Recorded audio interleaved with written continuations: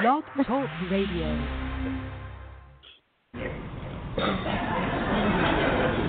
Let's see, I don't know how many years ago, about 6 or 7? 4 or 5. Well, you know, Hey. when you get older, you know, it seems like 6 or 7. I do this annual Christmas party in Nashville. We don't raise money for anything, we just raise money for beer, wherever beer. Everybody just kind of kicks in the Christmas season with the whole damn family. And so I was getting ready to do the whole damn family one December, and this little girl comes up to me with her buddy, and they want to take me out in the parking lot and get me high. and she, thanks, but I bet. No thanks. Yeah, thanks, but no thanks. I had to go up, we had to get the whole damn family going. So we got a picture taken together, and the next thing I know, I'm over at my record company, Old Boy Records, and I hear a tape, and it's Casey singing this song about how she'd like to burn with John Prine.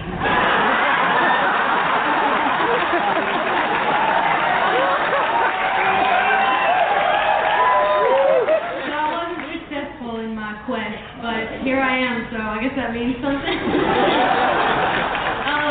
It takes a while, but I'm convinced. Well, maybe one of these days I'll convince you.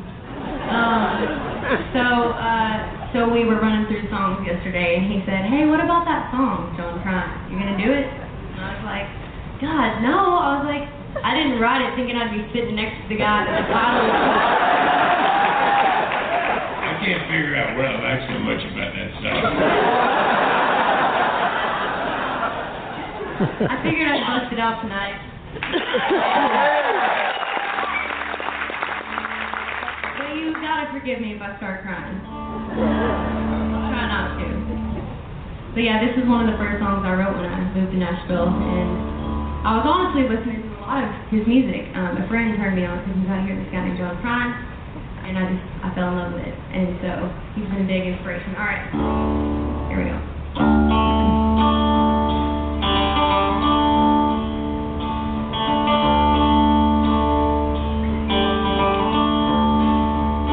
Get a little drunk, get a little loud. Stupid me, my rebel now. Ain't all wrong, but I ain't alright. See the world in black and white. Grandma cried when I pierced my nose. I never liked doing what I was told. Don't judge me and I won't judge you, 'cause I ain't walking in your shoes. 'Cause I ain't one to knock religion, though it's always knocking me. Always running with the wrong crowd, right where I wanna be. I ain't good at being careful, I just say what's on my mind.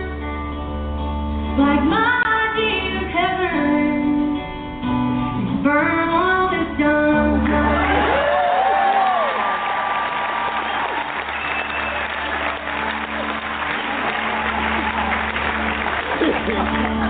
Maybe he would sit a while and render me a legal smile. You gonna do that one? And he would understand how I feel and who I am. 'Cause I ain't one to knock religion, though it's always knocking me. Always running with the wrong crowd, right where I wanna be. I ain't good at being careful, I just say what's on my mind. Like my idea of heaven is to burn on with that guy. I play my life like super. Hey, everybody, welcome to the year-end show. Is it me, Nate? And Vicky, this is the first year where it feels like we survived rather than we lived through it. Right? Yeah.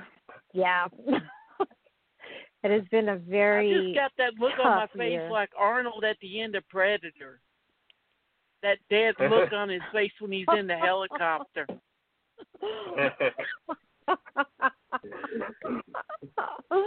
Oh, yeah. That's a good one. 'Cause, yeah, that sums it up. Yeah.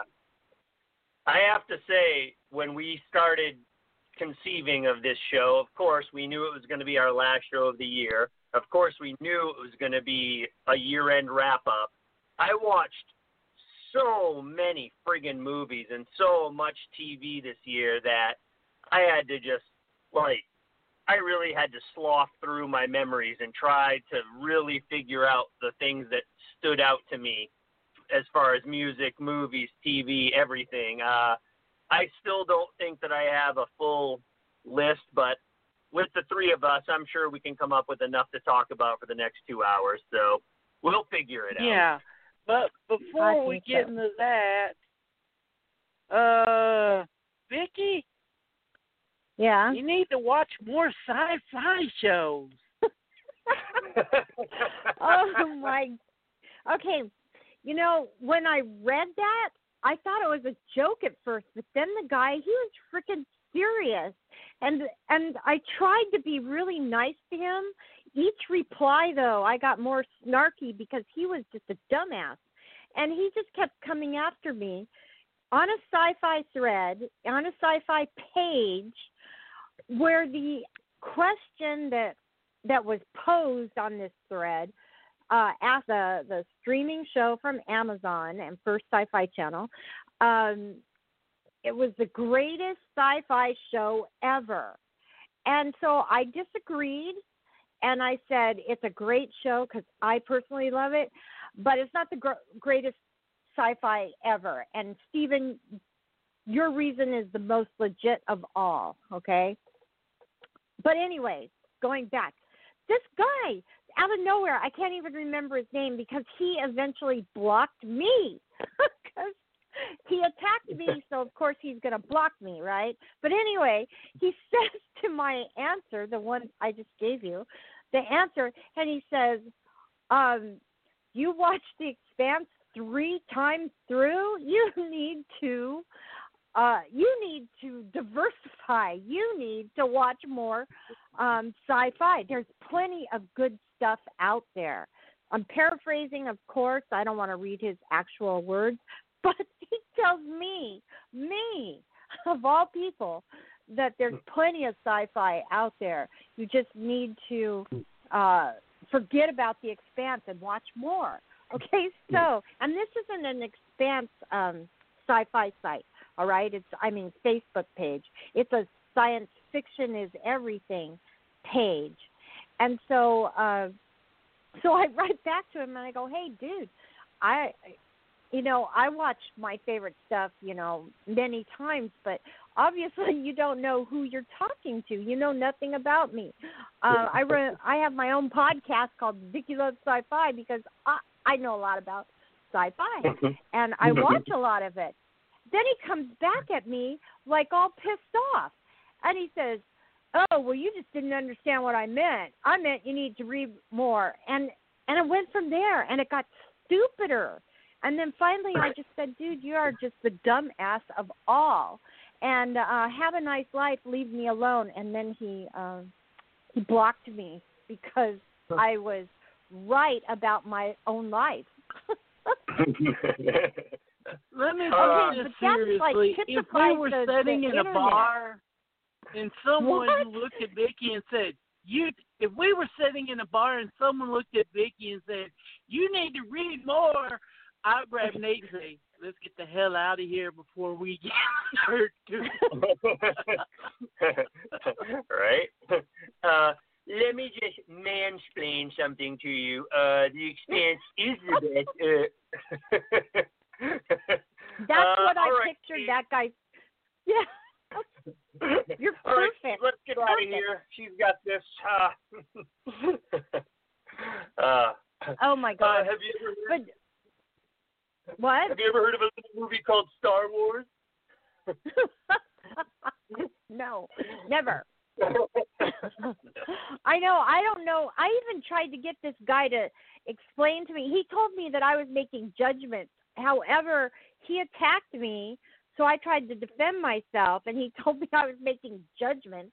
And so then I said, well, dude, I've read this, and this book and watched. These are my favorite shows. You know, I just gave him a sampling of my diversity to try to make him be nice. And he just came back with, you are a bitch. You're so judgmental. And I'm like, what? Who are you? So anyway. Yeah, that's funny. I seriously, I don't know any other women who love sci-fi as much as you. And even like my wife, I'll try to get her to watch even something as pedestrian as Star Wars, and she's like, I'm a woman. I don't even like the good sci-fi movies. Just no. And the funny thing is, the funny thing is, she's actually a scientist. So when I get her to sit down and watch a science fiction movie, she's like, that's not real. That wouldn't happen. I'm like, there's a fiction element. It's in the title, science fiction.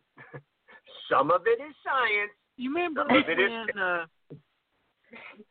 Neil deGrasse got in trouble because he was jokingly criticizing movies for having fake science, and fanboys just come after him?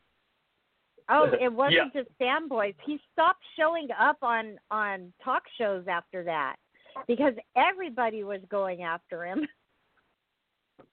Right? Yeah, that's when he created his own show, was because everyone was coming. He would go on talk shows, and then he would start, like, well, that's kind of ridiculous in that film, and that's kind of ridiculous in that show, and this is why that can't happen. But if they only tweaked it like this, and after a while, people are like, he can't be on the show. He's ruining TV. Well, remember when they did the re-release of Titanic, they actually altered the constellations because Neil deGrasse Tyson was like, nope, that time of year in that part of the world, you would not see those constellations. I think one of the best quotes I ever heard is the Mythbusters proved that two of them could get on that door and just be safe about it. And what's his name, the director? Cameron just said, I'm the director. I say they don't. Fuck you.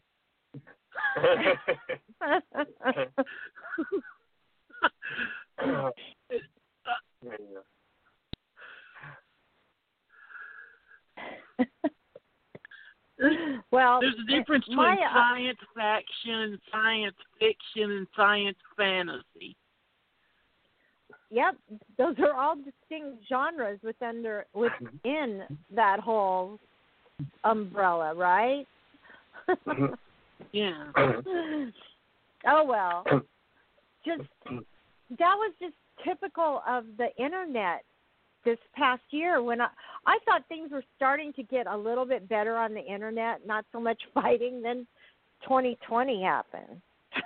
Right. Yeah, was it you that posted that meme? It said 2019, we found new planets, we found new constellations, we're going to the stars.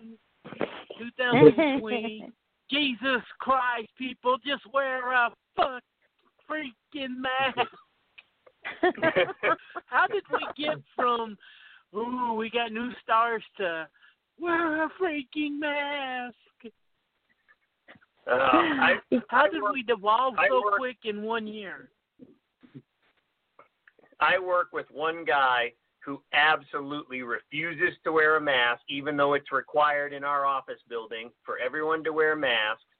And there's one guy who refuses to wear a mask, and it's not it's not one of those like, oh, it's my life, it's my liberty, my freedom. It's not that. It's that he does not believe that the virus exists. He does not believe that the science is there to prove that there's an actual virus, and he's not going to get the vaccine.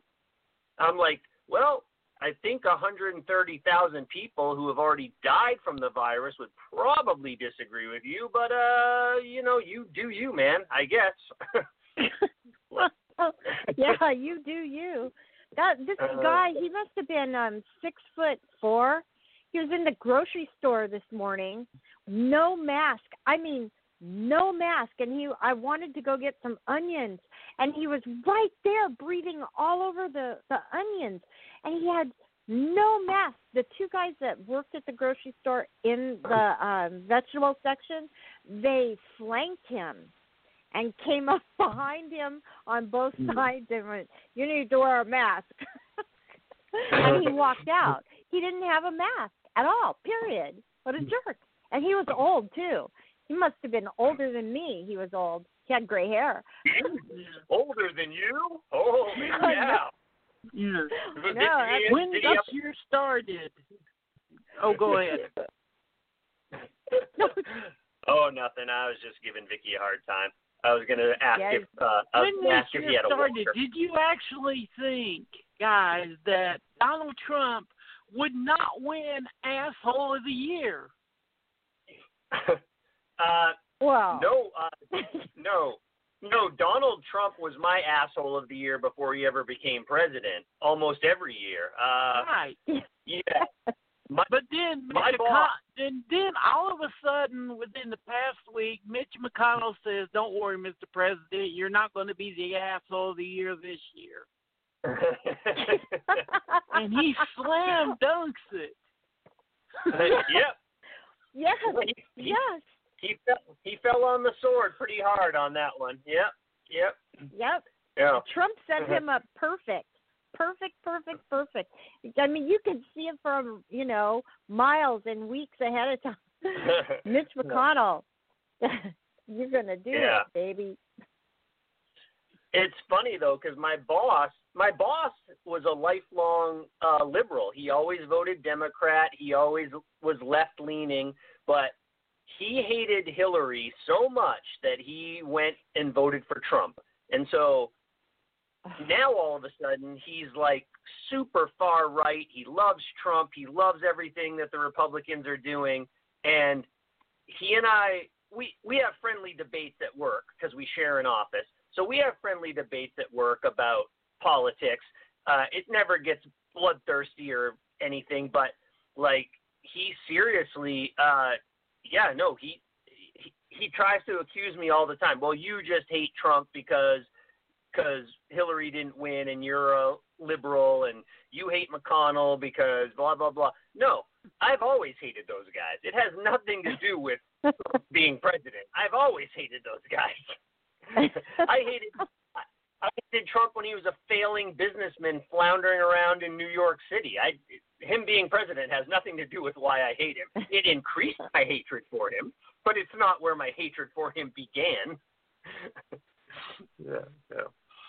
Yeah, I don't know. Most of us feel that way. Most of us feel that way.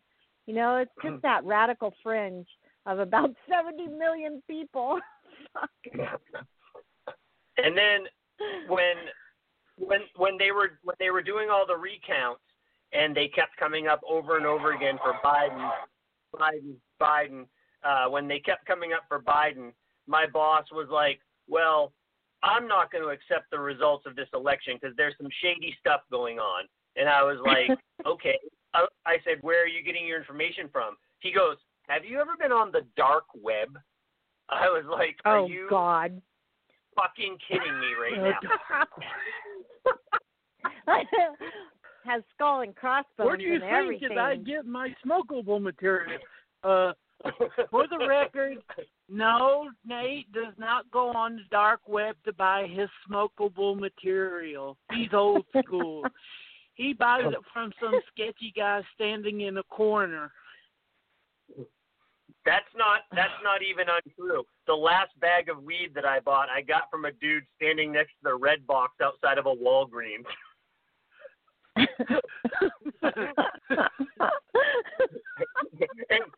Did he have a variety? No, he just had one kind of weed, and he had it all bagged up. And I brought it home, and Abby was so pissed off at me because this was when the pandemic was first starting. This was before you had to wear masks, but they were still saying social distancing, stay 6 feet away, don't touch your face, don't shake hands with people. You know, this was when they were first starting all that stuff. And I came home, and she's like, "Where'd you get that pot?" And I was like, "I bought it off some sketchy dude at Walgreens." And she's like, "You're not going to smoke that, are you?" I'm like, "Yeah, I am." And she was like, I don't think you should smoke that. You just bought pot from a stranger in the midst of a pandemic. And I was like, I figure the pot will kill whatever germs he gave me when he handed me the bag. And in his mind, he was thinking, "You should have seen those scary motherfuckers I used to buy weed from back in the day." Yeah, right. Oh, God. Oh, those memories, I don't even want to think about. Oh, my God. Yeah. Well, you think that's bad, though. A couple of weeks ago, Stephen, you and I were talking, and I told you that I had tripped on mushrooms, and the guy that I got the mushrooms from was even sketchier than the guy that I got the weed from, so, you know. I'm going way down the spiral. Drugs. I thought you actually literally tripped on a mushroom. I'm like, God damn, you're a lightweight. If you can trip over a mushroom. Yeah, I could. I only weigh 150 pounds. I probably could trip over a mushroom if I tried hard enough. Yeah. But yeah, this is ever since March this year has just gone straight to hell. Movie theaters shut down. We're all stuck at home. People were going crazy over this election. It just seems like our inner stupid blossomed like a rose. Yeah. Every month, a new petal. Go ahead. I think there was a lot of stupidity already there. We just needed someone stupid enough to give voice to the stupid people. So Trump let it all out. Yeah, they could revel in their stupidity. Right. Like you know when it got really bad is remember when he used to in April and May he used to get up in front, have his daily talks in front of the camera, and he'd just ramble on about crazy shit. That's when it all really started to unravel, all of it. You know, our lives, the internet, everything. It reminded me of what? When your friend gets the extra strong weed that he can't handle, and then he takes and he smokes like a big fat joint, and then he just starts rambling on whatever the hell he wants to. He's like, I don't know, man. That grass outside looks weird to me, man. There's something hiding in it, man. There's elves. I don't know, man. I don't feel so good, man. I don't feel so good. Should I inject some bleach? I don't feel good, man.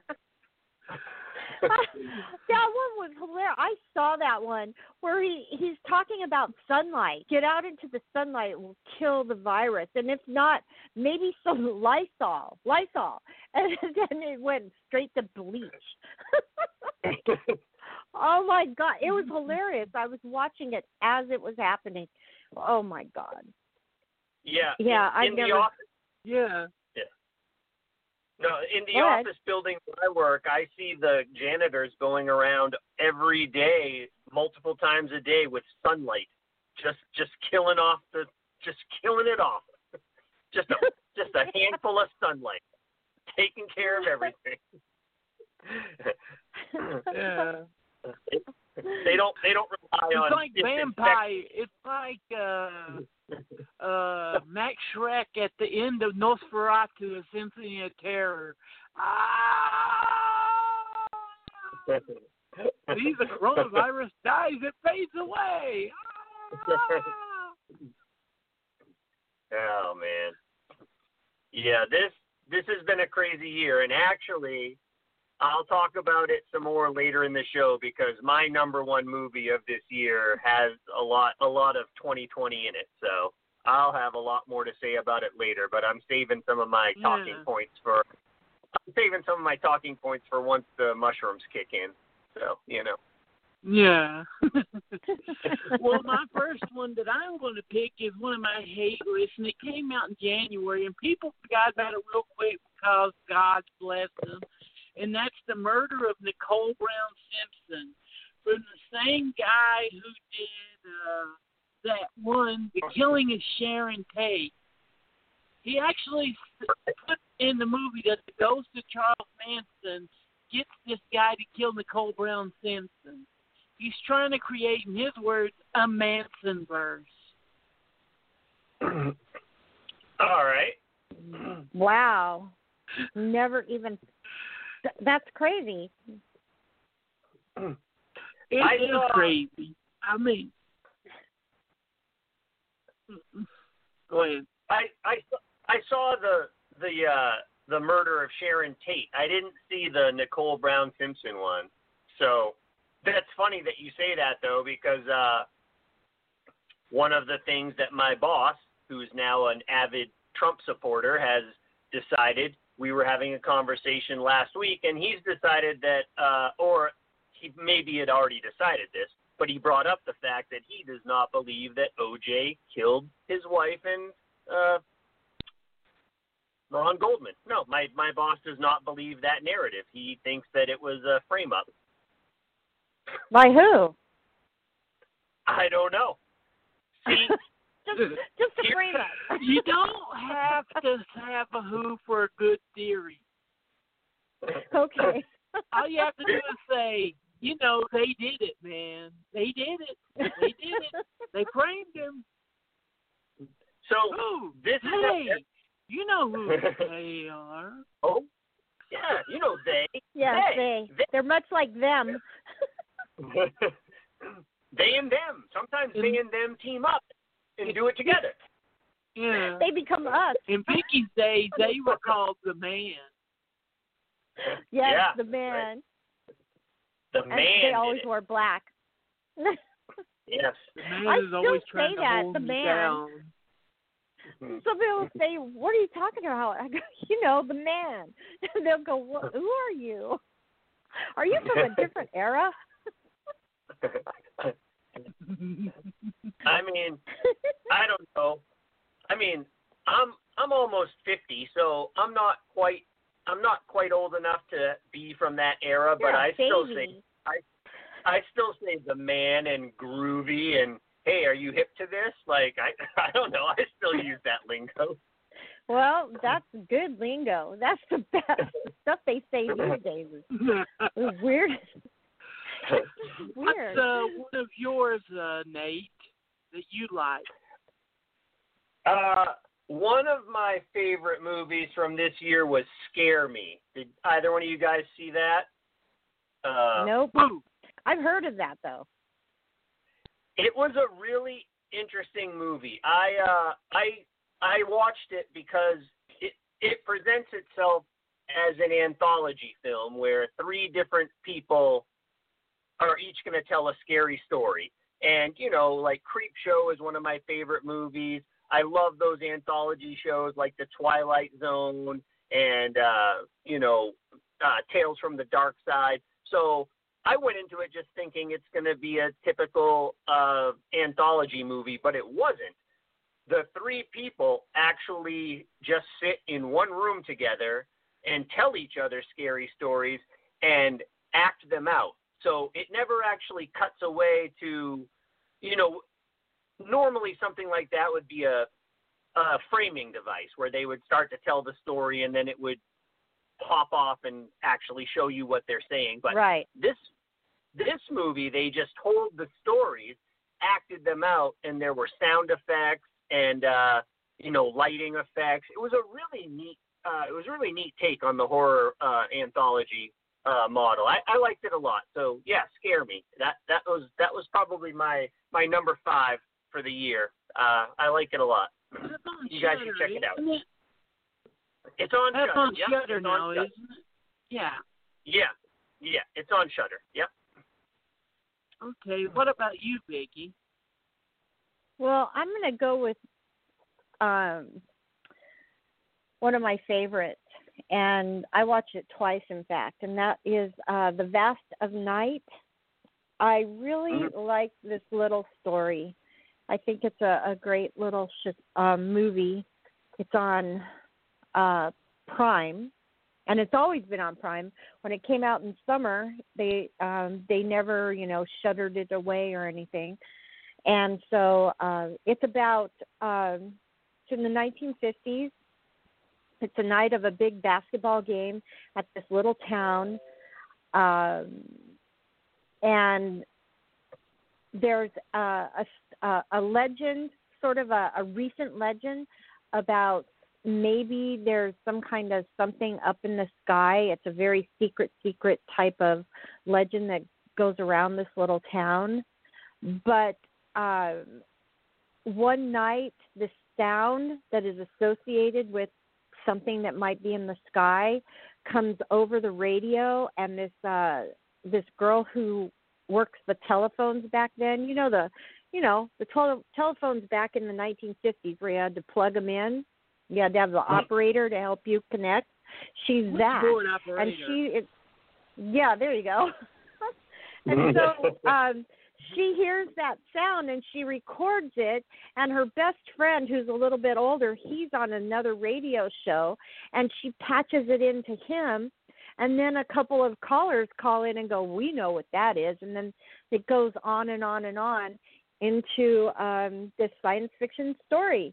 And I just really liked it. The character development I thought was pretty good. The little mystery is pretty good because there's actually a MacGuffin in it that I like, and so there's just lots of different things about this movie and I love the atmosphere of the 1950s. Made me believe I was there. The conversation, the script is good. The talk between the characters is really believable. So, Vast of Night, it's really good. That's my favorite, or one of my favorites. Did you see that, Stephen? Did you see The Vast of Night? No. What? Another one, well, the first one on my like list is Underwater with Kristen Stewart. You would think this would be another underwater type alien movie, but then it goes in directions you don't expect it to during the last third of the movie, and I'm like, wow, this changed from underwater Jaws movie into a not to spoil it. Right. I watched it. I liked it. It was when they went into the Lovecraftian territory during the last third of the movie. Yeah, I thought that was clever. It was a clever twist, clever turn. Because I was thinking crab creatures or something. Whoops, I'm sorry. I shouldn't say anything. It kind of, first of all, to rewind for a second, I thought The Vast of Night was one of the best movies of the year too. I really liked that a lot, and I agree with what you were saying. Yeah, I agree with what you were saying.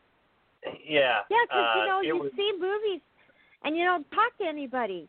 Tell me more. Yeah. What do you like about it? Right. No. But I liked it a lot. I think what you said was apt. The dialogue is good. The set design was amazing. It really drew you into the whole 1950s. It did have a lot of suspense it was a really suspenseful movie that didn't rely on like jump scares and gore. It was I know it's plotted like a, you know, or presented as a sci-fi movie, but it's really more of like a mystery. So Right. But it is. I like it's a that mystery with that sci-fi twist to it. Yeah, that's exactly what it is. It's very good. And now with Underwater, I agree with Steven on that one too. I thought that I was just slogging through like another like Jaws ripoff or something. But yeah, at the end when they up the ante with like the real like it's kind of a crossover film. Because it's not just like a I don't know. It feels like it kind of reminds me of in spirit. It reminds me of From Dusk Till Dawn. It starts off as one movie, and then in the last third, it switches into a completely different movie. So I thought I liked Underwater. Okay. I don't care much for Kristen Stewart. I think her acting is flat a lot of the time. She was okay in Underwater, but yeah, she was okay. But I think her acting is flat. I agree with the okay. I'm giving you a thumbs up right now. Yeah, let's see. She stretched a little bit from being in love with a vampire to being underwater, being chased by monsters. Yeah, she changed. Your underwear. I never understood that part. Why did she have to be in her underwear for like 2/3 of the movie? But here, let me say this about the underwear she had on. In the water like that, she would have lost it in the first 30 seconds. Okay? That's the kind of underwear that does not, cling to your body. So that was totally unrealistic. And there's a drinking game you can perform with underwater, too. Every time they have a focus on a shot of Kristen Stewart's ass, take a shot. I noticed that, too, and I don't even like girls like that. So there was a lot of shots.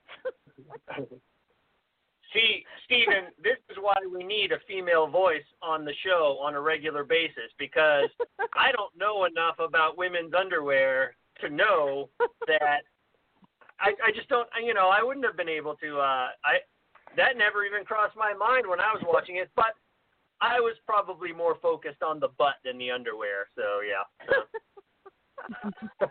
Yeah, you got to know those little tidbits, or else you don't get asked on shows. See, I know these little tiny tidbits. Well, yeah, underwater is fun. It's kind of fun trash that we needed this year. Absolutely. Yeah. Okay, what's another? Absolutely. Yeah, what's another one of yours, Nate? The next movie that I have, and this one is kind of outside of my normal wheelhouse, but I really enjoyed Judd Apatow's King of Staten Island. I liked that movie a lot. Yeah, I don't know.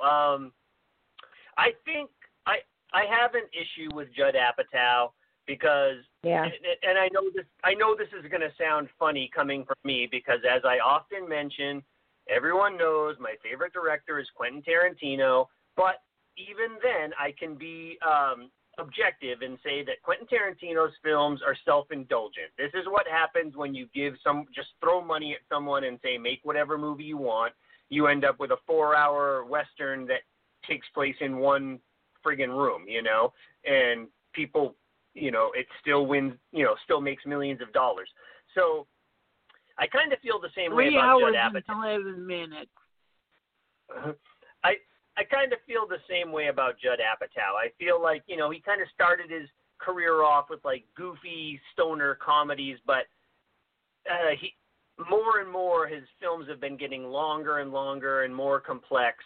And I appreciate him as an artist, because I don't know if people know this about Judd Apatow. Some people do, I'm sure, but he started his career when he was 16 years old. He got a job, not a job, but he volunteered at his school's radio station. I don't know, when I was in high school, my school didn't have a radio station, but I guess his did. But he would use that opportunity. He would call famous comedians and their managers and arrange interviews with them, and they would just accept it because he said he was calling from a radio station. And then a 16-year-old kid would show up at like Jerry Seinfeld's house and be like, "Hey, can I do an interview for my radio show?" You know, so he does have a lot of respect from me for that. Just as a comedian, I do respect the fact that he knew from a young age that he wanted to do comedy, and he chased that dream hard. You know, but yeah, I think he is starting to get a bit self-indulgent. His movies are getting longer and more involved, and they seem to lean more into his personal life.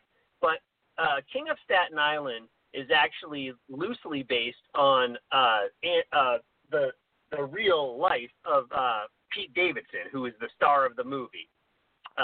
His father was a firefighter who died on 9/11, and Pete Davidson was young when that happened. And he actually suffered through a long period of drug addiction and, you know, eventually came out the other side to become one of the stars of Saturday Night Live. And that's what this movie is about. And, you know, like I said, it's loosely based on his real life, but it's funny. It's touching. I went into it open-minded thinking, well, I might, you know, I like Pete Davidson on Saturday Night Live, and I like some of Judd Apatow's stuff, but this might not be the best movie. But Abby and I watched it, and we both agreed it was probably one of the best movies that we saw this year. So, King of Staten Island. And I didn't see it, so I can't help you on that one. Yeah. I want to name two of my worst, and I call this the vacation double feature of hell. And that is The Lodge in Fantasy Island. You didn't like The Lie? You didn't like The Lie? The Lodge. Oh, The Lodge. Oh, The Lodge. Oh, yeah. No. Yeah, about two little kids who are like little assholes who drive their stepmother crazy, and she kills everyone at the end of the movie. I wanted to kill those little mother within 5 minutes of the movie starting. You're like, yum, but those little motherfuckers now. Yeah. No, that's where you need to rent the movies and stuff, so I can pull out a gun and just boom, boom. Okay, movie's over.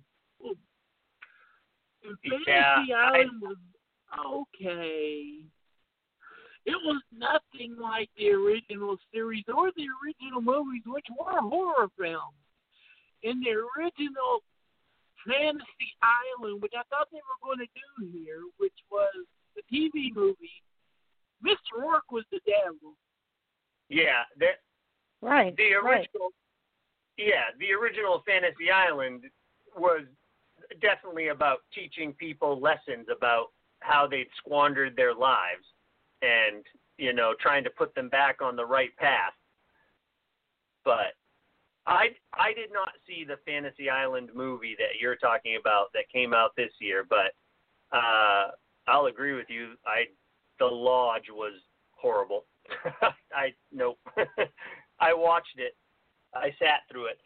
And this is kind of a funny story because I don't generally turn a movie off in the middle. So I watched all the way to the end of The Lodge. But there was one movie this year that I couldn't even get through. And it's so horrible, I can't even remember the name of it now. Abby and I started watching it, and I was like, this is one of the most shrill, annoying movies I've ever watched in my life. I can't even. We watched 20 minutes of it, and I was like, I'm out. I'm done. She was like, yep, I don't like it either. So I'll remember before the end of the show. But, it was a terrible, terrible movie. It had something to do with couples that were like neither one of them could get pregnant, but because of that, it was like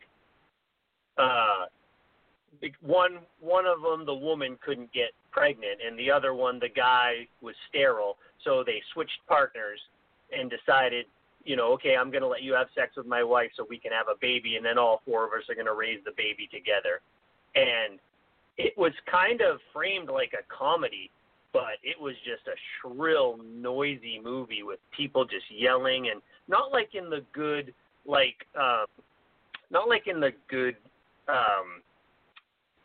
am I trying to think of? Short. Well, but I mean, not like in the good, like Shortcuts or Robert Altman. It wasn't like in the good Robert Altman way when a lot of people are talking at once and you can, understand what's going on. It was just like a horrible people screeching over each other, and I was just like, nope. I like things quiet. I'm a quiet man. I like things to be quiet. And, so that didn't work for me. But, yeah. Did you see either one of those movies, Vicky? The Lodge or no, Fantasy Island? I have a hard time wasting my time on movies I know are going to be bad, and so it just said Fantasy Island, and it had that picture of that girl, and I'm like, no way. Sorry, my life means something to me. And so, no, I never, I don't know The Lodge at all. I don't know what it is. Yeah, I don't just told watch you it. the whole plot. Yeah, Don't watch watch the whole plot. A woman's stepchildren drive her crazy, and she kills everyone. Yeah, it's pretty much. I think she's actually already crazy. She's actually already crazy, but her stepchildren don't help the matter at all. Well, so Vicky, what was your least? What can you think of a bad one that you saw this year?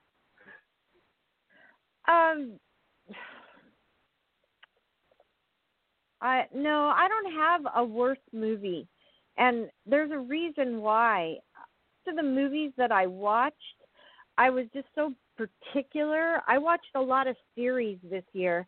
Since I couldn't go to the movie theater, I just kind of shoved movies aside. I mean, I have a whole list. I have a list of 20 movies I saw and I liked. But you know what? On this list right here, I can tell you a movie that some people really liked that I didn't like because of something you just said. How about that? Okay.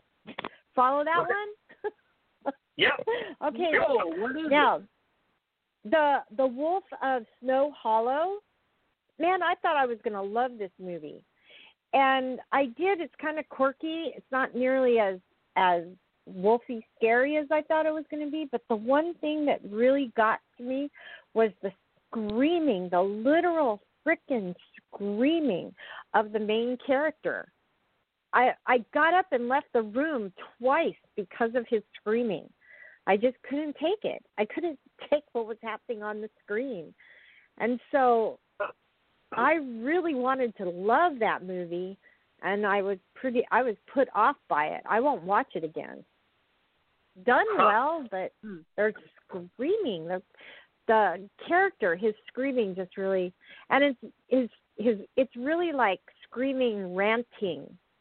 And so it was just, I thought it was inappropriate for the film, for the story. Maybe the words would have been okay if he wasn't freaking scream. Maybe it was the actor's choice that was wrong. I don't know, but it was his freaking screenplay, and he directed it, right? Yeah, right. So I can't say that he made the wrong choices for the characters. He created the character. So I guess the story for me is flawed. Yeah. Give her something good to say. Wait a second. I remember someone that said that there was a Prometheus prequel that came out this year. Was there? Well, I just lost you. No, I can't hear you. You can't hear me? I can't. I could not hear now. you at all. You just totally faded out. You said something about a Prometheus prequel that came out this year? Oh, yeah. I wrote a big old thing on it on Facebook. not quite a review, but you know what? I don't know if I don't know. I posted that article with what I said because I don't know if it's a Prometheus prequel or not. But there's a lot of evidence you could point towards a Prometheus prequel. And I mean on the engineer side, not on the human side, on the engineer side. And so that is the series Raised by Wolves. I liked it. In the end, at first I thought I was going to hate it. Then I finally watched it. And at first I thought I was going to not watch it after I watched the first episode, but it intrigued me enough to watch the next one. The whole thing is that it has this huge setup. You have to watch the first 2-3 episodes to really understand the foundation of the setup for the season finale. And so, and you know what? This show is pure science fiction. You can't get any more science fiction than this show. And so once I realized I was in a pure science fiction story, I fell in love with it. But it's weird. And it's the best, I think. Never understood that. And you had to say that. Well, Vicky, it's just people's like, oh, I didn't like said comic book, said show, said this. Well, why didn't you like it? Oh, I just caught a random episode and it didn't make any sense to me. Did you watch it from the first? No. Right. And so, well, if you just watch this show, just pick out a piece of an episode and watch it, you're going to go, oh, that's too fucking freaky for me, and you're not going to watch it. But you have to invest in it.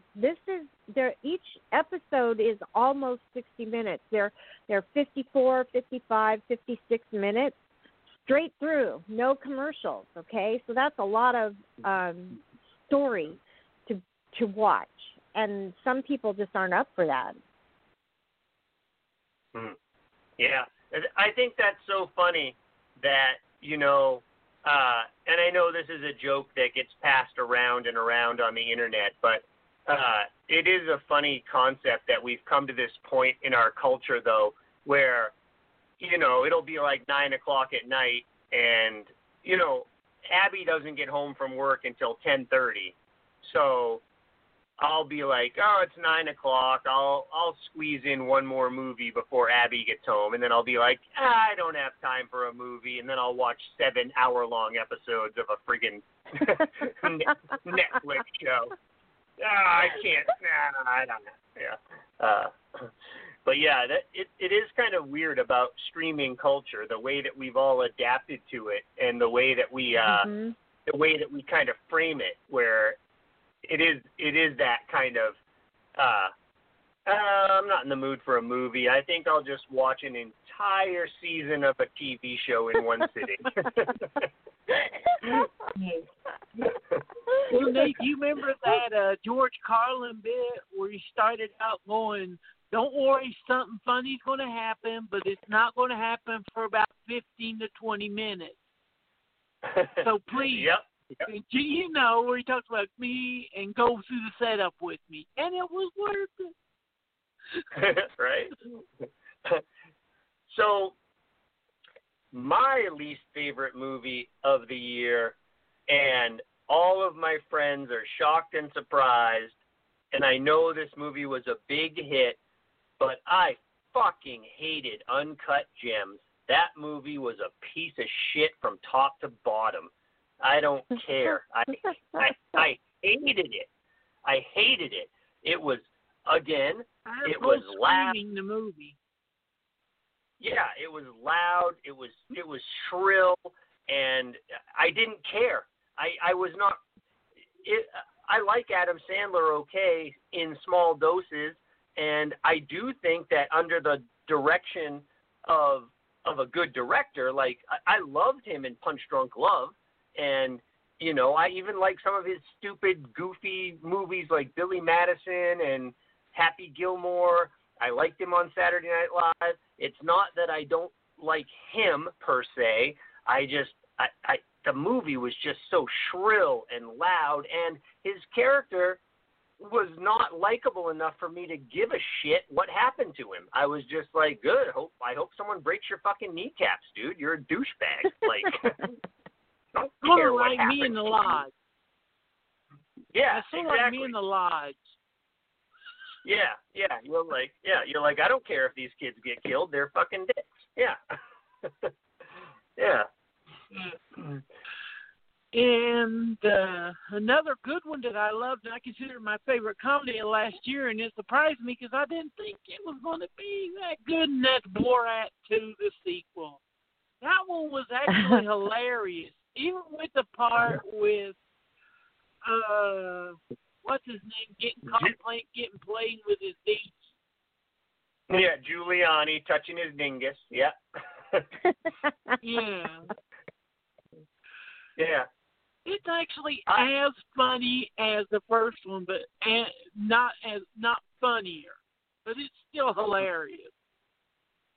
Yeah, I almost put that one on my list. I did like it, but I have to say, Sacha Baron Cohen, you know, I first became aware of him when he was doing Ali G, you know, back when he was doing the Ali G TV show. And I thought that was pretty funny.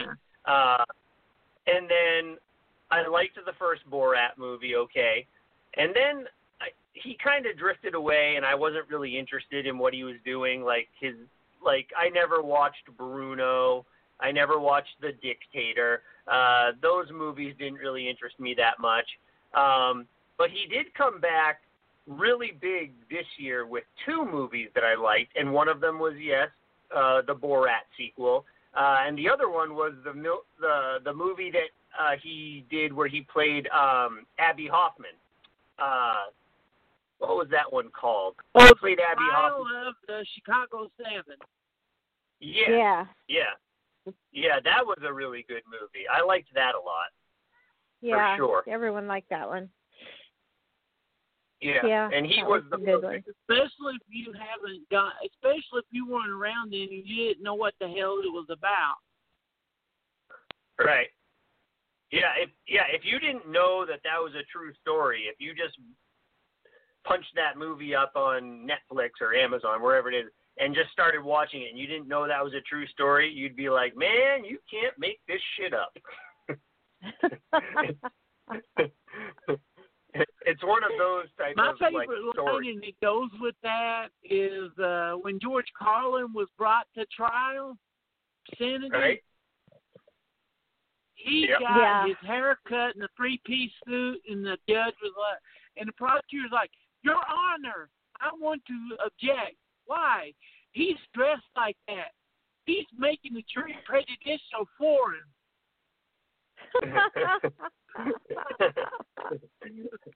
All right.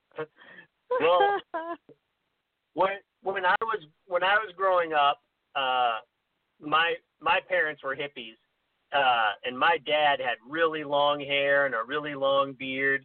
But he told me every time I've ever had to go to court, I put my hair in a ponytail, I comb my beard, I put on a suit, and I never get in trouble. So there's some merit to that, I guess, you know. When we're at home, he's sitting there with his hair all frizzed out and his beard all bushy, smoking weed and, you know, talking about the goddamn Republicans and their butt, and, you know. But when he has to go to court, he's like, hair in a ponytail, suit and tie, brush out the beard. Oh, I'm sorry, Your Honor. It was just a simple mistake. Yep. So there's something to be said about that. And that was the problem with Chicago 7 is they went in full blast. Yeah. Well, I like the Chicago 7, but I like the People versus Larry Flint more. Yeah. Right? Actually, I was just thinking about that movie the other day. I watched something else with Woody Harrelson in it, probably an episode of Cheers or something, because that's one of my go-to comfort shows when I'm just going to doze off on the couch and, not really have to pay attention to something. But right, I have think, those, yeah.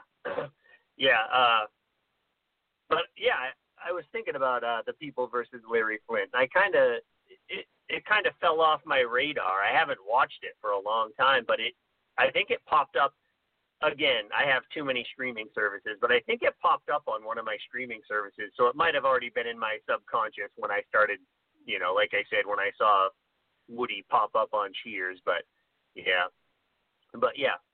Side note, when we're talking about comfort shows, not only is Cheers one of my comfort shows, but I say this all the time, even more often than I mention Quentin Tarantino being my favorite director. The pilot episode of Cheers is the single best written pilot episode of any sitcom of all time, and I will take that to my grave. You're never going to get another answer out of me. You can gun to my head. What's the best pilot episode of any sitcom of all time? Cheers. It's Cheers. No doubt. No question. Don't even have to think about it. Best pilot episode ever.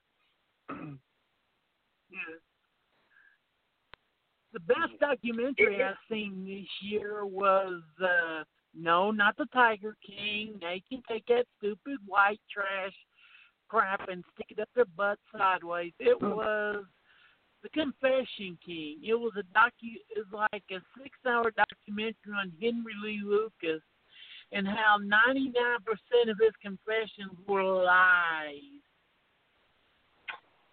Yeah, yep, I watched They closed over, Vicky, they closed over 60 cases just because he said so. Right, yeah. I know. They didn't even investigate him anymore. They just closed cases. Well, sometimes cops just want to do that. Remember, I used to work for sheriff's departments. Sometimes they just want to do that. I mean, I'm telling you the truth. It's just scary that they actually, like, the sheriff has, like, put out the word, hey, if you got any cold case murders here, come down here. We got a boy we think might confess for you. Yep, exactly.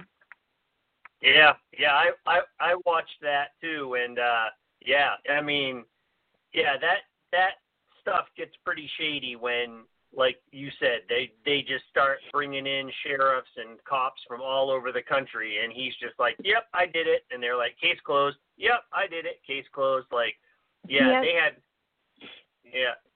that was shady, but it's a lot like, I mean, it's not an unknown trait of actual serial killers, and I do believe that Henry Lee Lucas I do believe that he killed some people. I don't think he killed 320 Becky people. And Otis, that's pretty much Becky, Becky's mom and dad. There's basically 4 that can be tied to him set in stone. Right. But no, he didn't kill that many people. I mean, I don't know. I don't like to go into this kind of stuff because it always makes me sound like I'm, but it was a different time, everyone went about things differently back then. So I'm sure that the police felt perfectly justified in, just being like, hey, if this guy's confessing to it, we can close the case, Mm-hmm. I mean, but, still, I mean, it doesn't make it right, but, like this is the thing. We talked about this a couple of weeks ago on the show about, movies and TV shows that are being pulled off of streaming services. And,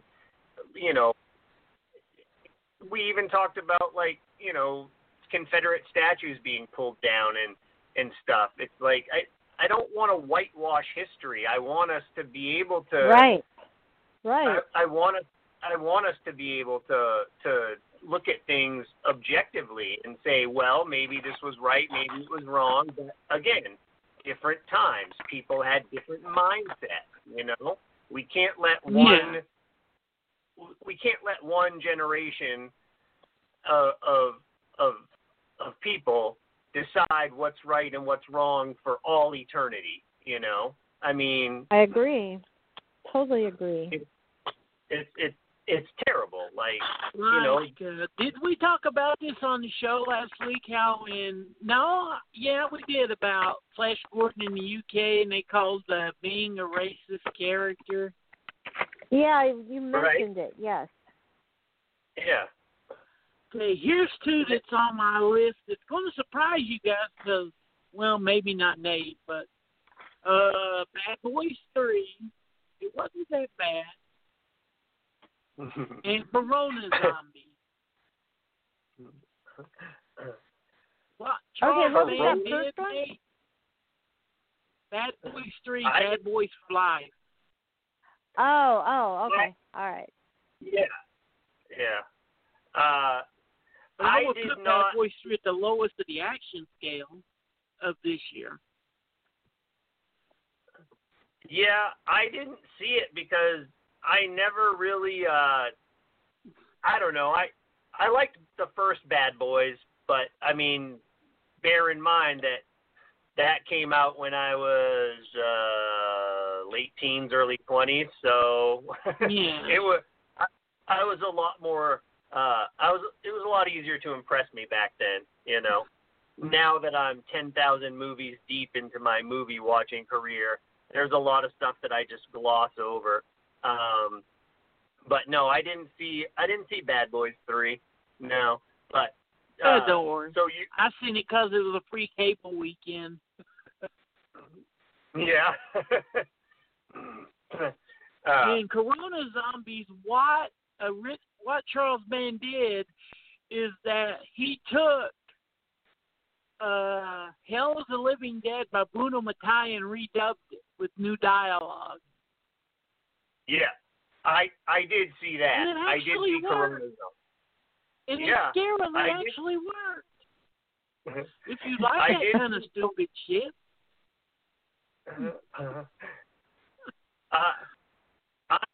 I'm not really a big fan of Charles Band in general. Like, you know, I've watched a lot of his movies, but for the most part, I think he's okay. He's even more of a low-budget director than Roger Corman. Now, I'll at least give Corman some credit, because even though he's pumped out a lot of cheap movies in his time, he also introduced us to a lot of great writers and directors just by giving them, you know, letting them get their foot in the door. So, I've never really been a big fan, but when I heard about this, like let's you said, not pretend that Corona Zombies looks like it was filmed in someone's living room, and then they added the footage from Hell of the Living Dead to it. Right? I think Death Nurse and Crazy Fat Ethel had higher production values than Corona. Right? But they did a good job with it, though, because they did incorporate a lot of fun stuff, quote unquote fun, but a lot of prescient details like toilet paper, running out of toilet paper, you know, not, you know, world leaders not dealing with the crisis properly, media coverage. But the that's best just joke on here was at the first in the movie, which was, "Hey, this music sounds familiar. Shut the fuck up, George. Oh, sorry." And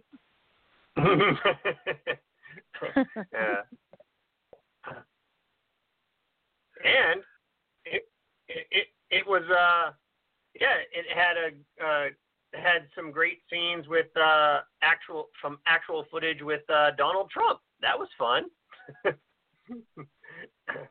he still was not acknowledging. He was not acknowledging the fact that there was a killer virus on the loose. Oh wait, that's right. It was actual footage of Donald Trump. Huh? What do you know? What's another one that you like? Me? Yeah, Who? go ahead, Vic. Yeah, Nate. Vic. Oh, Nate. okay. You know which Vicky, one go I ahead. was? What? You guys are fucking up the rotation, man. I said let Vicky go ahead because she said she had a longer list than I do. So I thought we'd talk about some more. I thought we'd talk about some more of her. Size movies. Matters. Okay, Yeah, well, I just wanted to say this: documentaries, the Spaceship Earth was pretty interesting because I've been to the Biodome, and so it was very cool because they interviewed the people, or they took interviews from from the 1990s when they interviewed all the people who went in, the scientists and all who went into the Biodome, and they put together present day interviews and the old footage interviews and what happened inside the Biodome. And so it's called Spaceship Earth, and it came out, it premiered in January last year, but it didn't come to home video till May because of COVID and everything. But this movie I loved, and I didn't think I was going to love it, and I still haven't bought it, but I need it on Blu-ray because I just blown away by it, and a lot of people didn't like it, but it was the Color Out of Space. I really like that movie. Oh, that's on my top list. Yeah. Oh, good. Because then we can talk about it when you get to it. But yeah, I really liked it. No, it's not about it right now. I was so excited when they said Richard Stanley's coming back with a new film. I'm like, oh God, don't let this be another poof in the wind. Richard Stanley's doing Lovecraft. Whoa!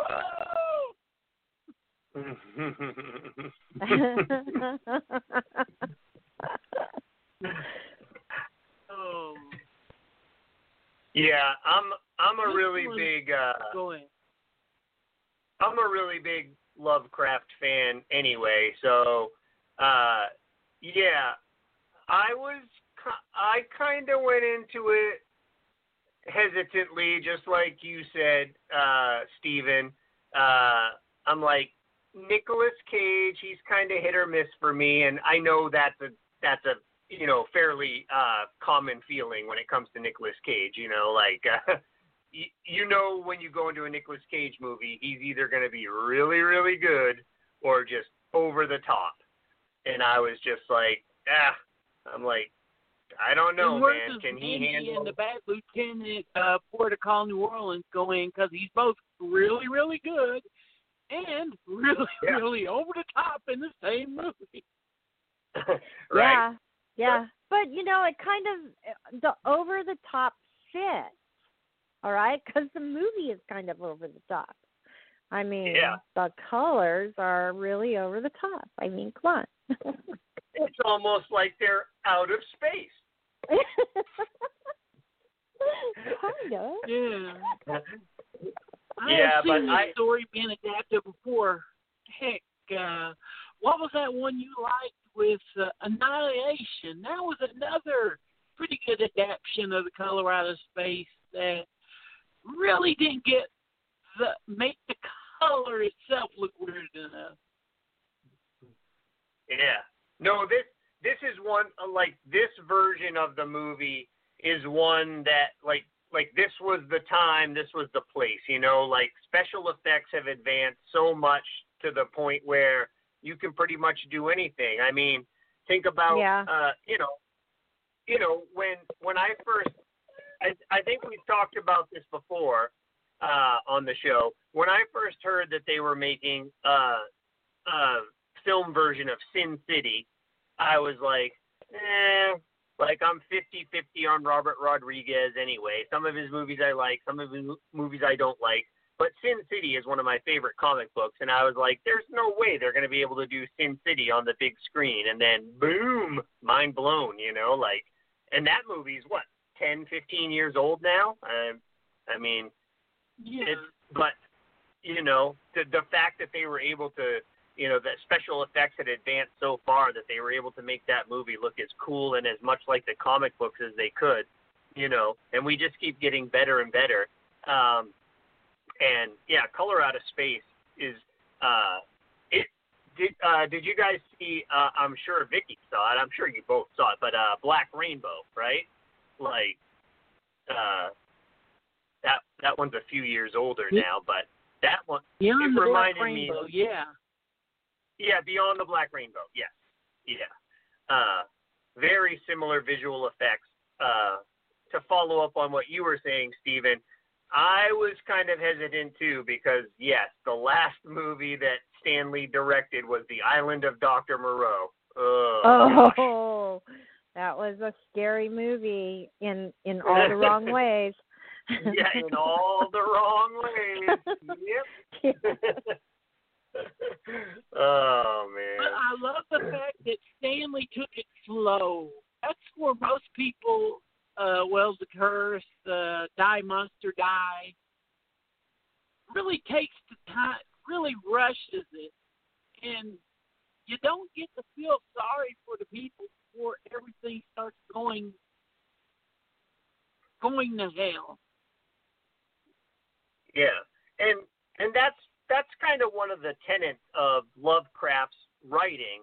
When you're reading it, most often they're first-person narratives, and, you know, whether they're supposed to be journal entries or whether they're just telling you the story, you know, it's one of the tenets of his writing that the story unfolds slowly in layers until you get to, you know, the terror that, you know, consumes the protagonist at the end of the entire thing, you know. So that was it was a really good adaptation in that, for that reason, that it did unfold slowly.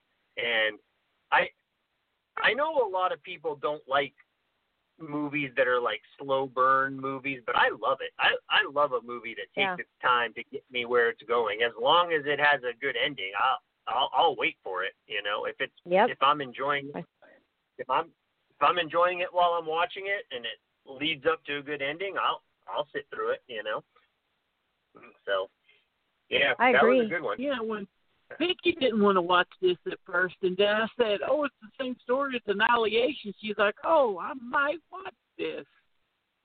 Yeah. But you have to agree, it's way better than Annihilation. No, oh, you don't understand. I've read the books that Annihilation comes from, and I do like Annihilation. And I have a special place in my heart for those books and that movie. Those books are a hard read.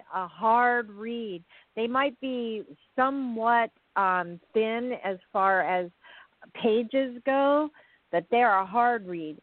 And it takes a lot of thought and to read those and understand what's going on and then try to condense all three of those books into one film that an audience can. I don't even know how that movie got the money to be made, because if you read those books, you're like, how do you make a movie out of this? And so they had to condense all the ideas into that one film. They wanted to do 3 films, but there's no money for that because it didn't make money in the first place. So anyway, I think Annihilation is a fantastic film, actually. One of my favorites. Recent favorites. One of your favorites. Recently. Really? Yeah. Just a recent favorite. Yeah, let's say from 2015. There's a difference. You know, in sci-fi, there's a huge difference in 5 years because technology changes so quickly. So do the films. So do the ideas from the books to the film. And so the idea of Annihilation probably couldn't even have been written before people started understanding what quantum physics was all about. And so those books those are recent books in the last decade. So when you're talking about science fiction, and I say recent science fiction, I mean a chunk of like 5 years, 2020 back to 2015, and then 2015 back to 2010. They have to be kind of chunked into their own little special era. When you're talking, you can't, if you're going to, if you talk general overall, it's way down on the list. Look how quick cyberpunk as a literary genre and a filmatic conceit, it died in the 90s. It was like, right. Oh, wow, Neuromancer, William Gibson, Nemesis, Johnny Mnemonic. And then about just as quick, boom, then it was gone, yeah. People got tired of it, or people didn't relate to it, and so they dropped it. Yeah, cyberpunk, steampunk, all that stuff is just, it's too much for me. I'm just a punk. Like, I don't need a prefix. I'm almost 50 years old, and I wander around in baggy jeans, skate sneakers, graphic tees, and ratty sweatshirts. I'm still that kind of punk.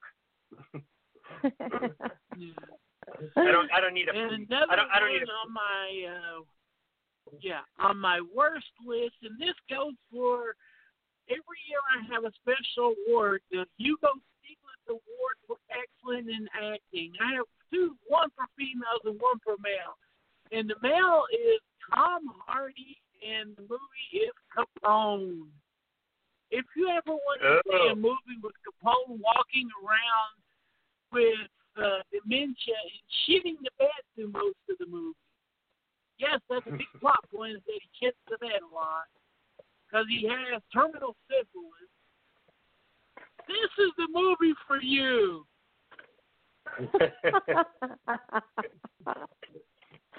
Okay. Got that, folks? Yeah. This series is about the last week before Al Capone died. Oh, well. And it's him wandering around, pooping himself with dementia, not remembering where he stashed his money. That's basically the whole movie. Yeah, I generally like Tom Hardy, but that movie did not. Yeah, I have to Marie Kondo that. It did not bring me joy.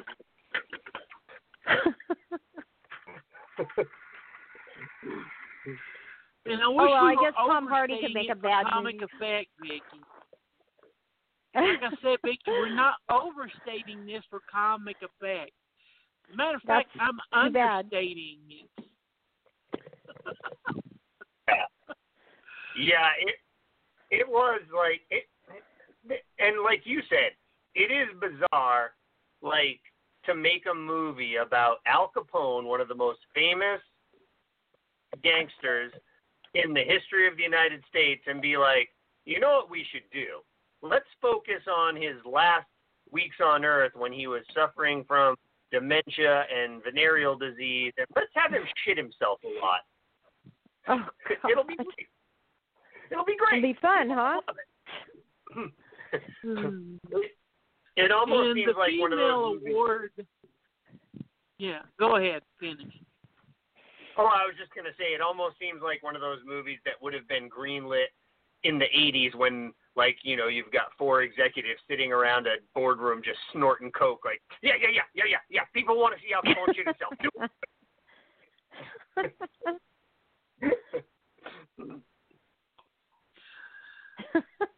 And the people still award snort for coke. worst actress, and I mean the Hugo Stiglitz Award for actress is Anne Hathaway in that horrid adaptation of The Witches.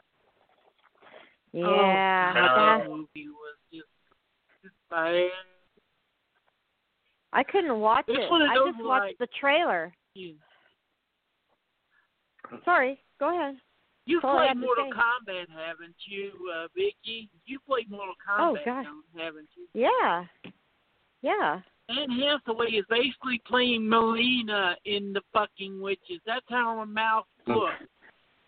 Like Melina from freaking Mortal Kombat with the big open mouth terrible. and nothing but teeth. Yeah, well, trailer was terrible. I never watched the film. Now, I didn't think the movie was that terrible. I don't really care much for Anne Hathaway most of the time, and the movie was kind of, I don't know, pedantic. It wasn't that great. It was kind of bland. But what really irritated me about it goes back to what we were talking about before, about this whole obsessive cancel culture thing, because people started complaining because when the witches finally show their true form, they only have like 3 fingers.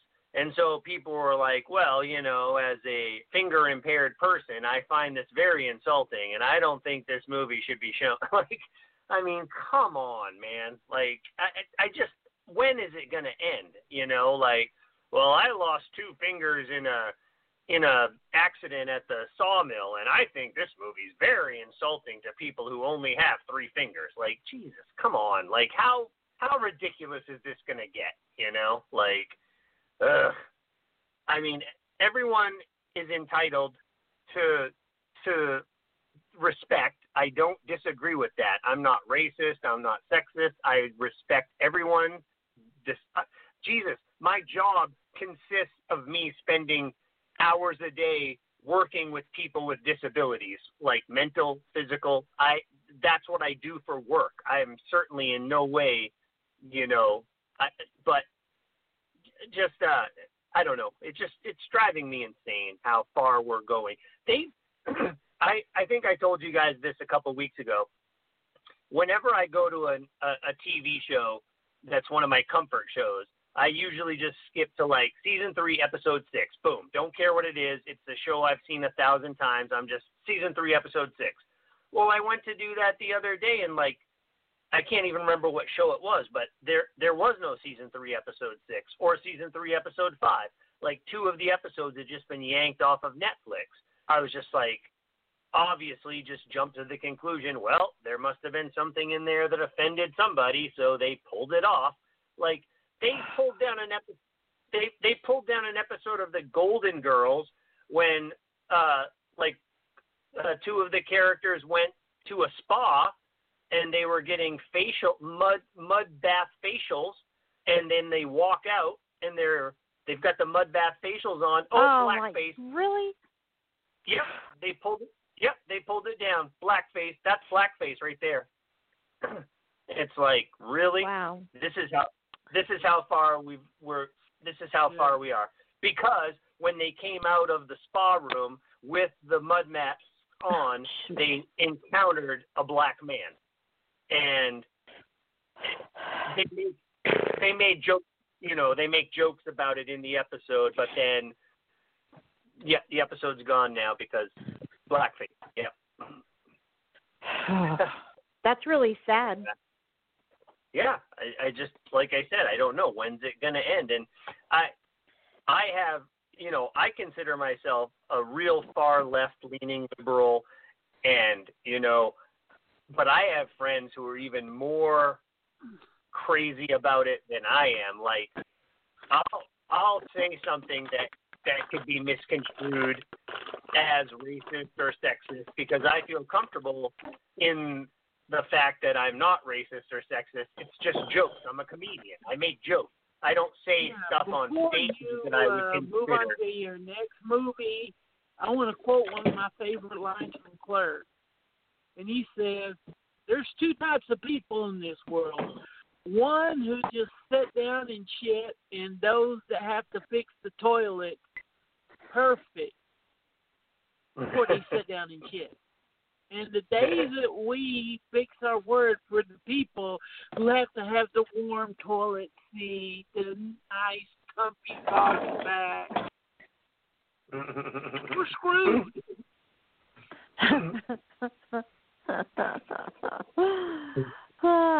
We are screwed. I don't know what to say about that. I'm agreeing. We are.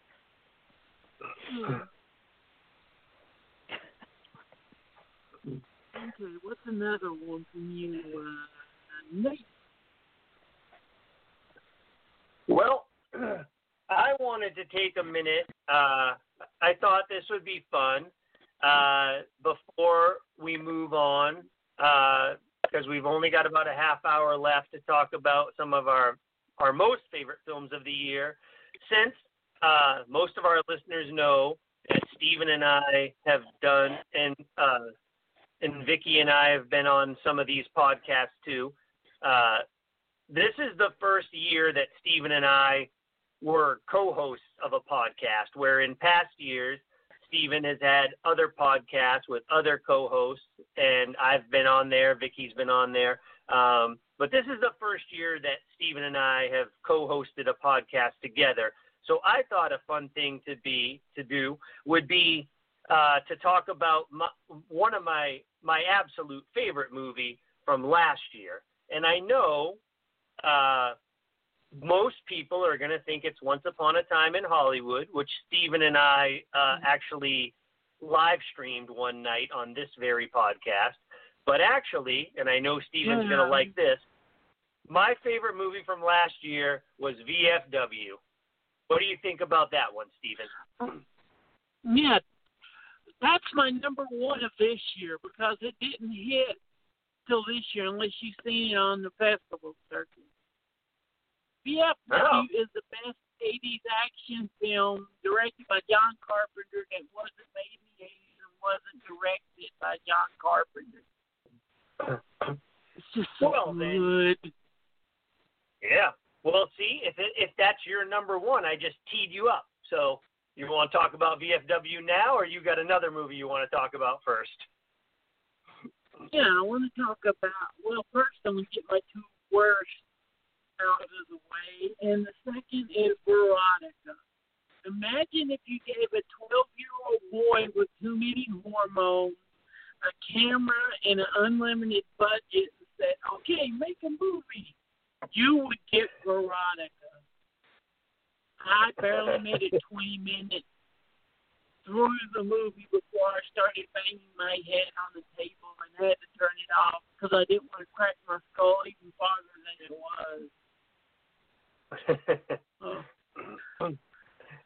It's one of those where it's like people are like, I gotta watch Veronica to see how bad it is. I'm like, don't, God, no. Shoot yourself in the face or the foot. Don't watch it. But my number one worst was, well, to set it up. Do you guys remember that skit that Eddie Murphy did with Stevie Wonder back in the 80s? Where they had Plantation Land? No. Yeah, no, I don't. I kind of. That's Antebellum. That's the whole twist of the fucking movie. Is that these white people in modern day America are running this amusement park where they fucking kidnap blacks to use as slaves for their amusement.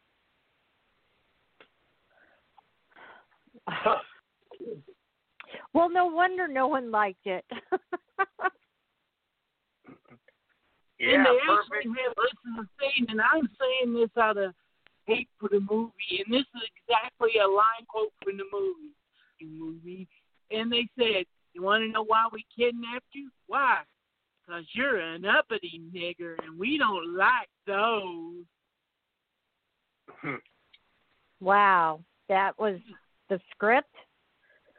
Oh. Yeah. I have watched Fight for Your Life. I own Fight for Your Life. I own Adio Zio Tom. Antebellum is worse than them.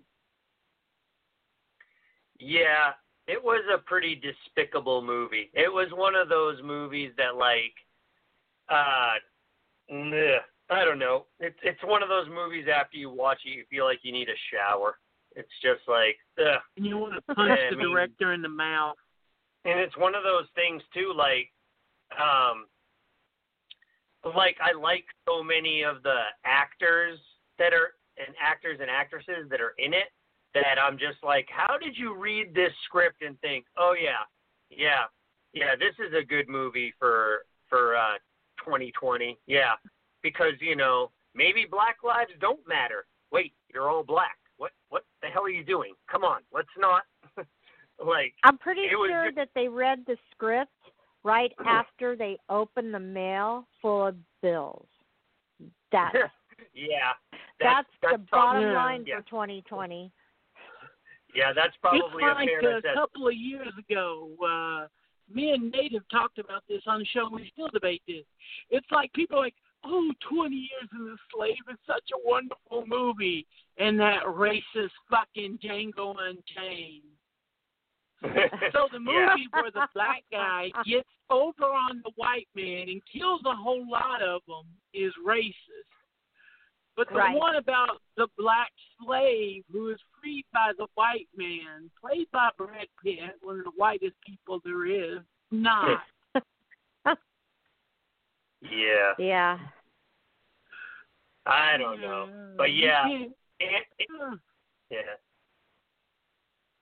No, Antebellum was just awful, though. I mean, it, and for me to say that, viewing through the lens, I'm right now while we're on the podcast, I'm watching Last House on the Left behind me. Okay, Last House on the Left is on the TV behind me. For me to say that a movie that features rape and murder is despicable, that's a condemnation. Yeah, I can handle Last House on the Left, but no, Antebellum was just disgusting. I hated it. Gross. I get the idea behind it. It almost shares kind of it's almost like a spiritual ancestor to M. Night Shyamalan's The Village, like, because it's the past in the present, so, but it's still like The Village doesn't have rape and slavery, so.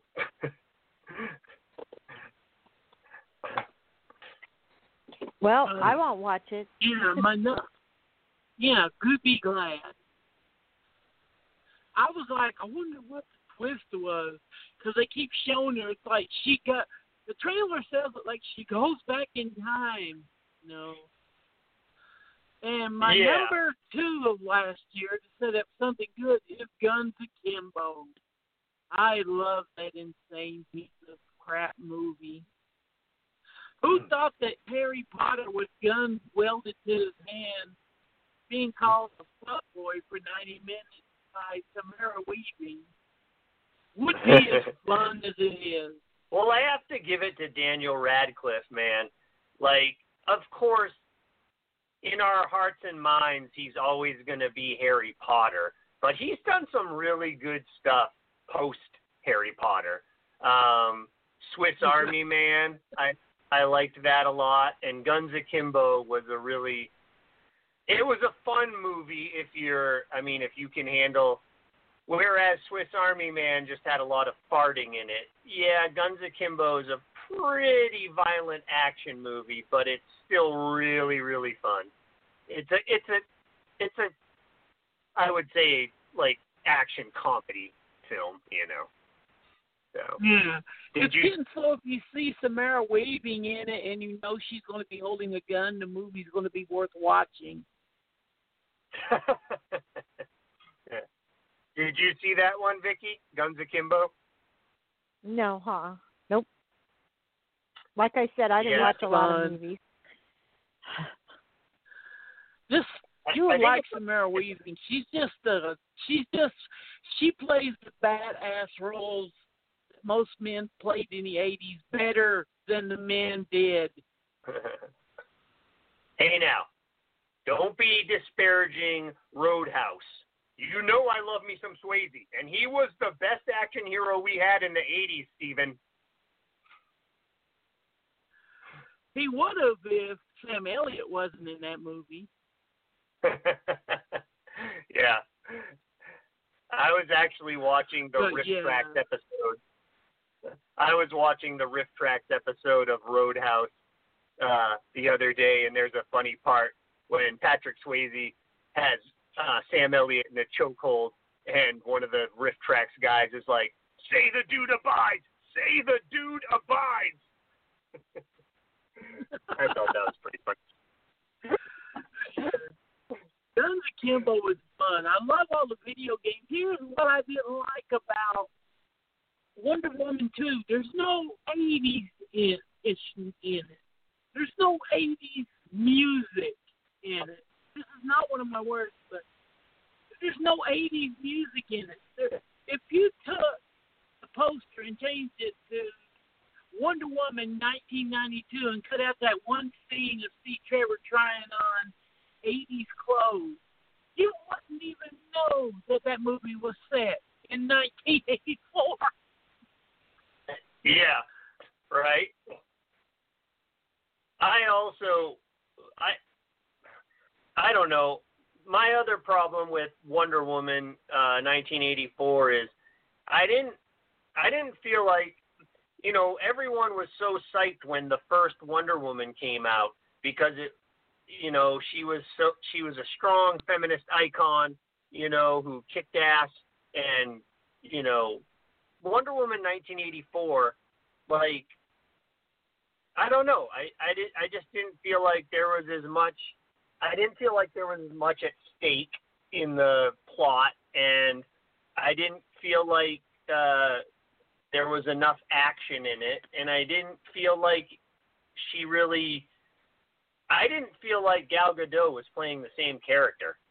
I really didn't. It felt like a different version of Wonder Woman from the first movie. It was weird to me. You watch the whole Marvel. Was still badass. Won't they make? You agree with me, Vicky? They need to make a spin-off film with Princess Buttercup's character in Wonder Woman. Yeah. I wouldn't mind that. Yeah, I'd watch that. She's just badass. Yeah. I'd watch it. I guess I don't know. There were things about that movie I didn't like. There were things about that movie I did like. I thought there were 3 different scripts in that movie, and any one of them would have been good at an hour and 45 minutes to close to 2 hours if they would have just gone with one story instead of 3 stories all mashed together. I didn't like that at all. They tried to do something that Marvel does, and Marvel barely pulls it off each time. In fact, they don't even pull it off each time. But DC just can't do it. Why is it that in the 70s and 80s we could just make a badass action film and just put a woman in it, and not really it's a woman being a badass?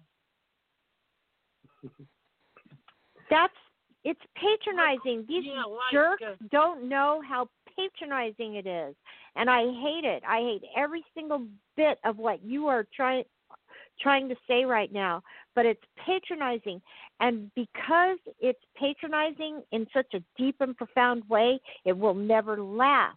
It'll just be a freaking fad, a trend, and it'll go away, and that's the harm that it's doing. Oops, did I get serious? Sorry. Like in the 70s, give me that beer. Had Sam Greer and all that in the set and on the drive-in, just whooping ass. And we didn't need to make it the big deal that she's a woman. It's Pam Grier.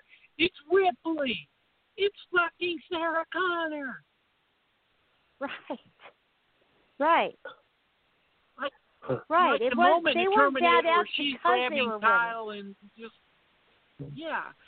and They're the badass moment because in of their attitude. Yeah.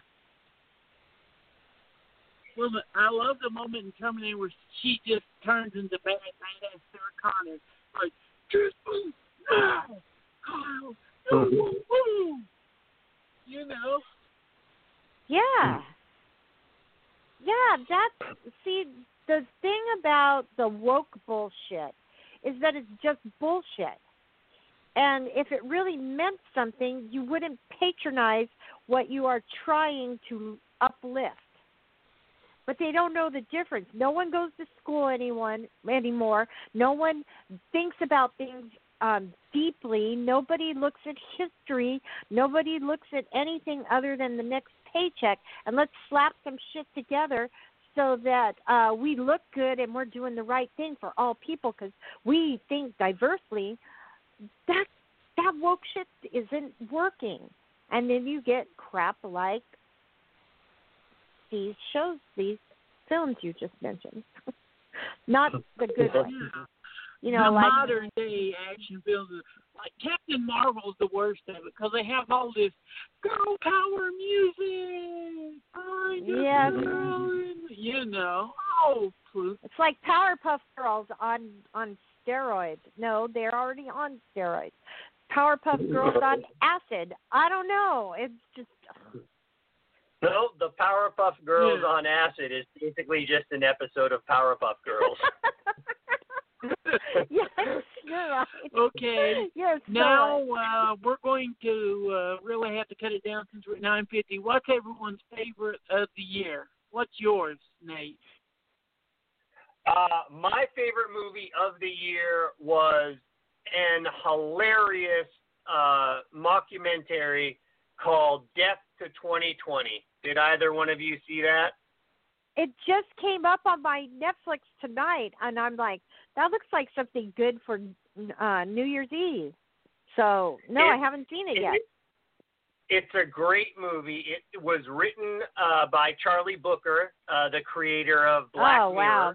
Yep. Yeah, and it's hilarious. I know that some episodes of Black Mirror are more comedic than others. Obviously, I've watched the entire series, but this one, Charlie Booker really leans into his comedy sensibilities.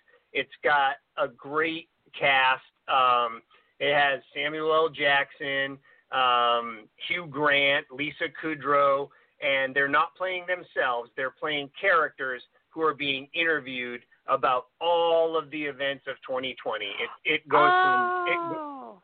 it's I've seen the trailer. That's what that movie is? Oh, I can't wait. You need to watch it. It was my favorite movie. Isn't Bette Midler in it?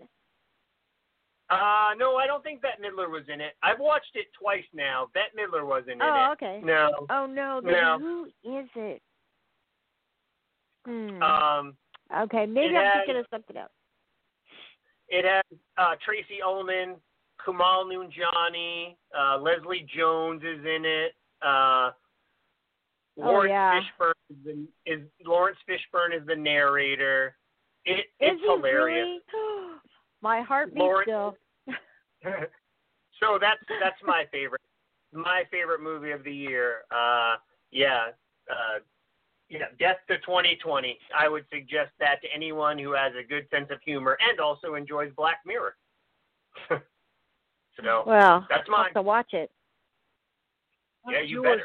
Well, I already mentioned mine. The Vast of Night is my favorite movie of 2020, and Color Out of Space is probably my second. But there is this one movie I know I mentioned on my show or your show or sometime, and I like it because it's just fun. And that was Enola Holmes. I thought that was just a fun movie. I did not think I was going to like it. I thought it was going to be too sappy or too sympathetic or too Hollywood or something. And it turned out I really, really enjoyed it. So, Enola Holmes. Yeah, that was. I felt the same way, kind of going into it. The only reason I watched it, really, honestly, is because I am a fan of Sherlock Holmes, and I am a fan of Stranger Things, and I was like, all right, I'll give it a shot. But I kind of thought the same thing. I thought it was going to be more like tween. Yeah. Skewed more towards like tween. Yeah, that's what I thought. Well, the books are. Well, this wasn't. But this wasn't. This was more grown up, more clever. Yeah, and I really liked it too because Harry Bradbeer. We didn't get a chance to talk about like TV shows much, but he directed episodes of Rami. I don't know if you guys watched that this year, or Fleabag. Those were big shows that Abby and I got into this year. So when I saw his name as the director, I was like, well, he's directed some good episodes of some of our favorite TV shows this year, so let's give it a shot, Yeah, the pacing was good. I liked the pacing. I liked I thought the cinematography was good. Just the script was lively. And, yeah, it was a surprise, a total surprise. Yeah, it was a fun movie. Yeah. All right, Steven, we got 5 minutes left. Hit us with your number one for the year. Can I just say one more thing? Number one is... Okay. What? Yeah, before you say films, I just want to say really quickly that since I did watch a lot of TV, a lot of streaming, there are 3 shows that I already mentioned Raised by Wolves because of what you said, Stephen. So that's pure science fiction. That's very, very, very, very good. The Outsider, which was on HBO, that is mystery, horror, scary, scary, scary, evil shit. It's good. It's great. The build is slow, but it's just it's enchanting in a horrific way. So The Outsider. Then on Peacock, they put together Brave New World. I thought was perfect. Perfect. For all of you who've never read the book, Brave New World, just watch the show on Peacock. And then the other very weird kind of science fiction-y was Tales from the Loop on Amazon, on Prime. And so those are what I wanted to just check those out if you need something to watch. Or the Creep Show TV show on Shudder. That one was really good too. There you go. Yeah. My number one is VFW. It's one that, here's the plot line. 5 Vietnam vets are in their local VFW, which they own to celebrate the owner's birthday. When this little girl comes in after stealing drugs from these drugged out mutants, and it turns into a cross between Night of the Living Dead and Siege on Precinct 13. Yeah. With just great actors across. Yeah, that movie has an amazing cast.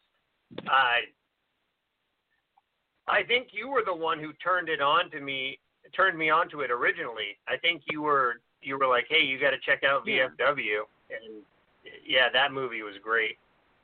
Definitely one of the best. Yeah, I mean, it's just nothing but basically pure action once it starts. It's 90 minutes. That's what an action film really needs to be if it knows what it's doing. He's good, he's bad. Here comes the fight. Yep.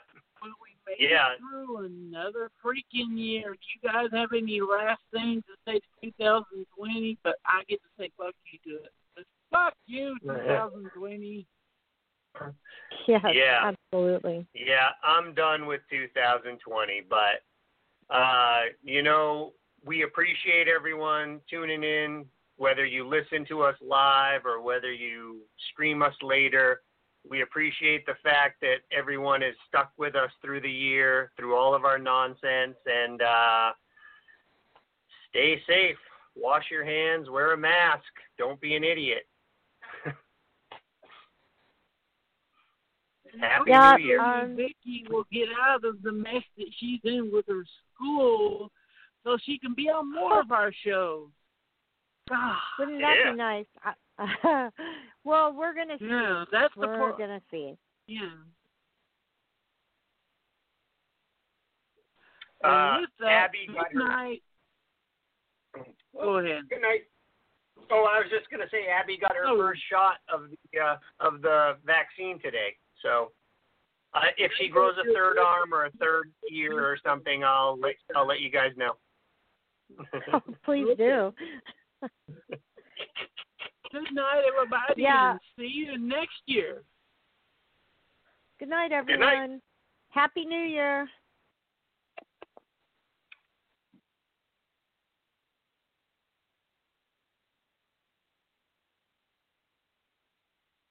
Judy was boring. Hello. Then Judy discovered ChumbaCasino.com. It's my little escape. Now Judy's the life of the party. Oh, baby, mama's bringing home the bacon. Whoa, take it easy, Judy. The Chumba life is for everybody. So go to ChumbaCasino.com and play over 100 casino-style games. Join today and play for free for your chance to redeem some serious prizes. ChumbaCasino.com. No purchase necessary. Void where prohibited by law. 18+ terms and conditions apply. See website for details.